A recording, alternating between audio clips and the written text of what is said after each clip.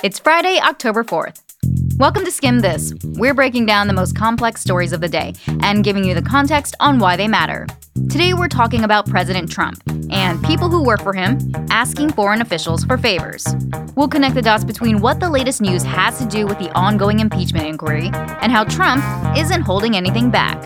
Then, Hong Kong's leader is telling protesters she wants to see their faces. Turns out there's a precedent for this, but protesters aren't happy. And finally, a really old dinosaur has a bone to pick. We're here to make your evening smarter. Let's skim this.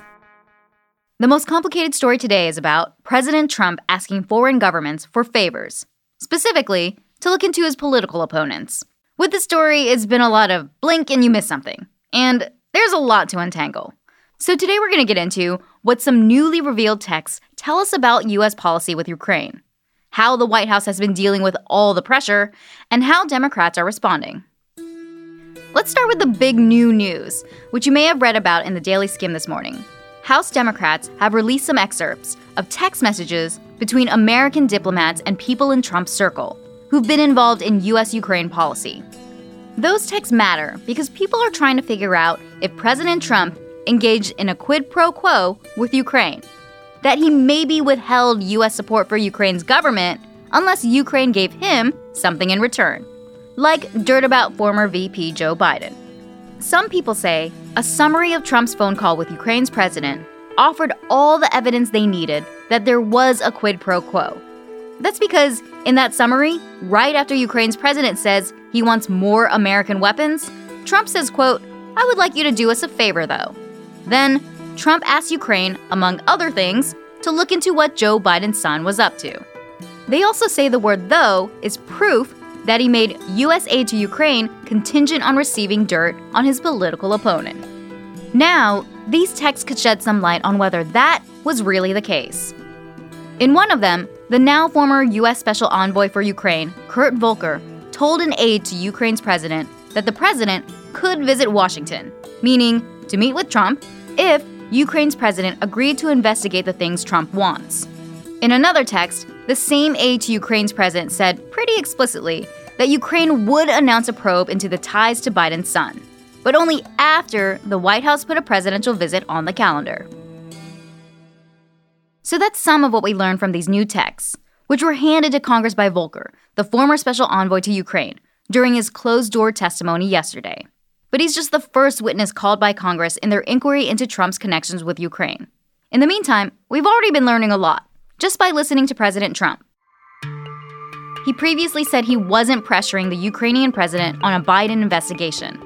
Now he says openly and loudly in front of his military helicopter, "So I would say that President Zelensky, if it were me, I would recommend that they start an investigation into the Bidens." Not only that, Trump is now adding China to the group text. China should start an investigation into the Bidens, because what happened in China is just about as bad as what happened with Ukraine.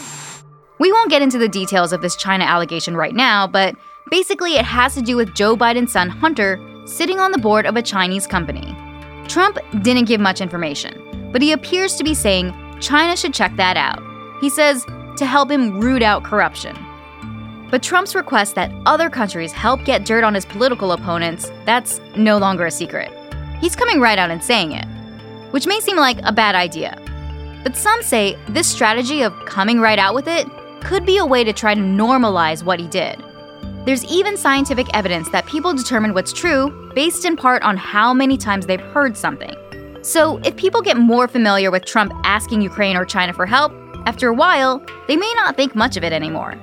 And some Republicans are saying they think the president asking for help like this from a foreign leader is A-OK.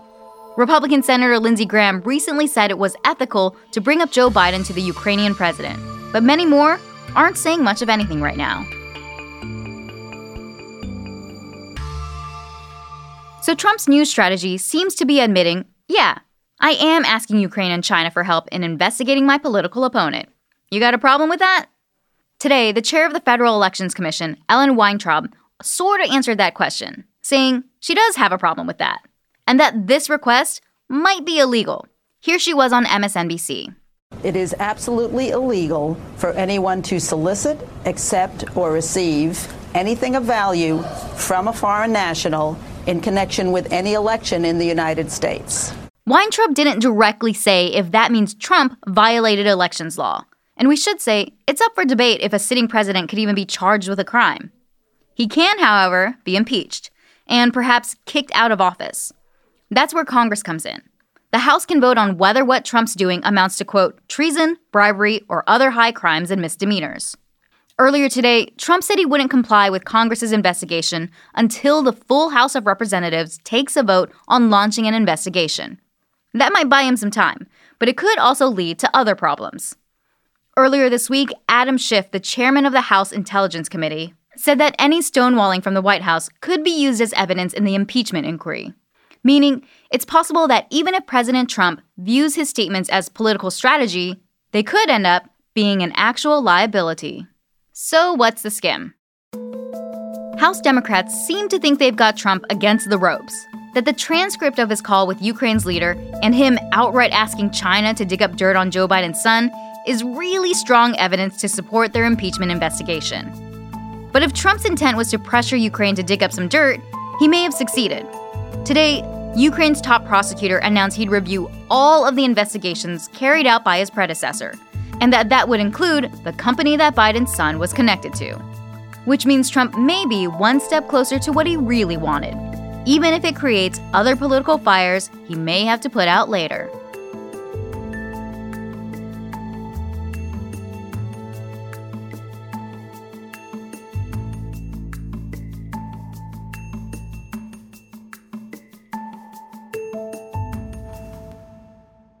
Hong Kong is about to enter its 18th week of protests, and today, the region's chief executive told protesters, no more hiding behind masks.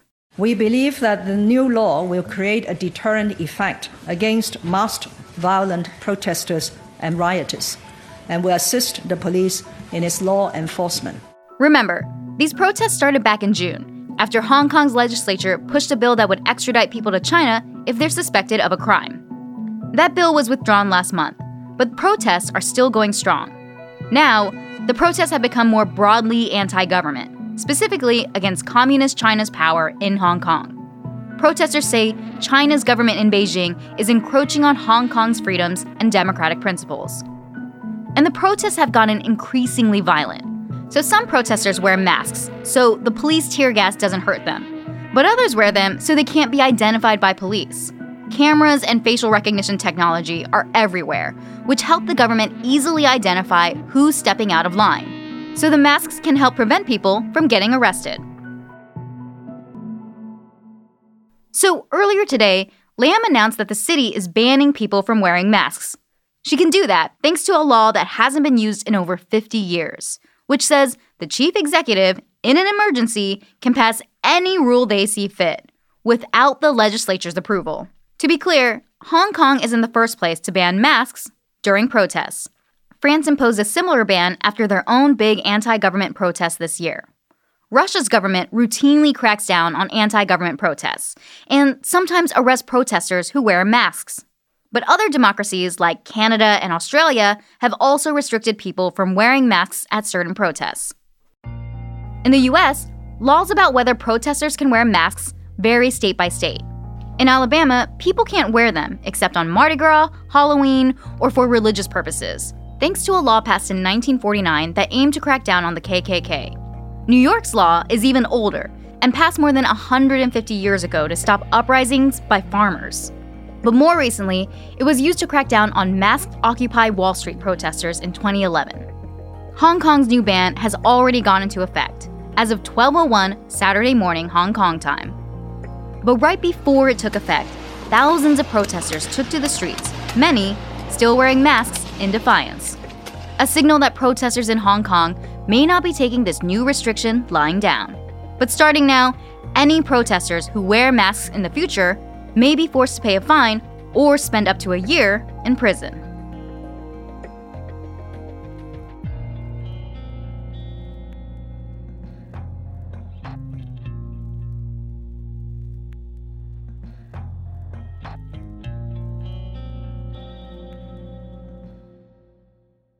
Meanwhile, in Haiti, a different crisis has been brewing. Today, protesters gathered in Haiti's capital, Port-au-Prince, near the president's home. They're demanding that he step down. These protests have been building up for weeks now, over concerns about rising inflation, alleged corruption, and gas shortages. And Haitians are blaming the president, Jovenel Moïse, who is refusing to resign. And the protests are becoming increasingly violent. According to some reports, people have been killed during them. But the government hasn't confirmed that yet. But now these protests are leading to other problems in the country. Earlier this week, the UN said the ongoing protests have made it harder for people to access safe drinking water, medical supplies, and fuel. On top of that, 2 million kids in Haiti haven't been able to get to class because the schools have had to close because of safety concerns. This is something that hasn't quite hit major headlines yet, but the longer it goes on, the more you may be hearing about this growing humanitarian crisis in Haiti.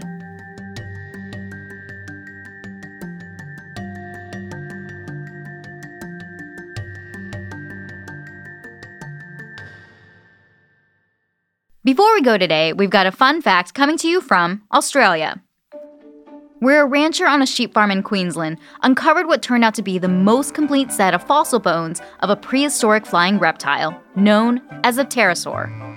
The pterosaur's bones are estimated to be around 96 million years old. Pterosaurs were the first ever vertebrates, as in animals that have backbones, to fly. So their bones were really lightweight and hollow and would ordinarily crumble under millions of years worth of dirt. But these bones were so well preserved because they were found in rock that was filled with iron. The newly discovered pterosaur's nickname is Iron Dragon. Now that's a spirit animal we can get behind. And that's all for Skim This. Thank you so much for listening this week, and we'd love for you to rate and review us online. A lot of news happens over the weekend, so to catch up first thing on Monday, sign up for our morning newsletter, The Daily Skim, at theskim.com. It's everything you need to know to start your day right in your inbox.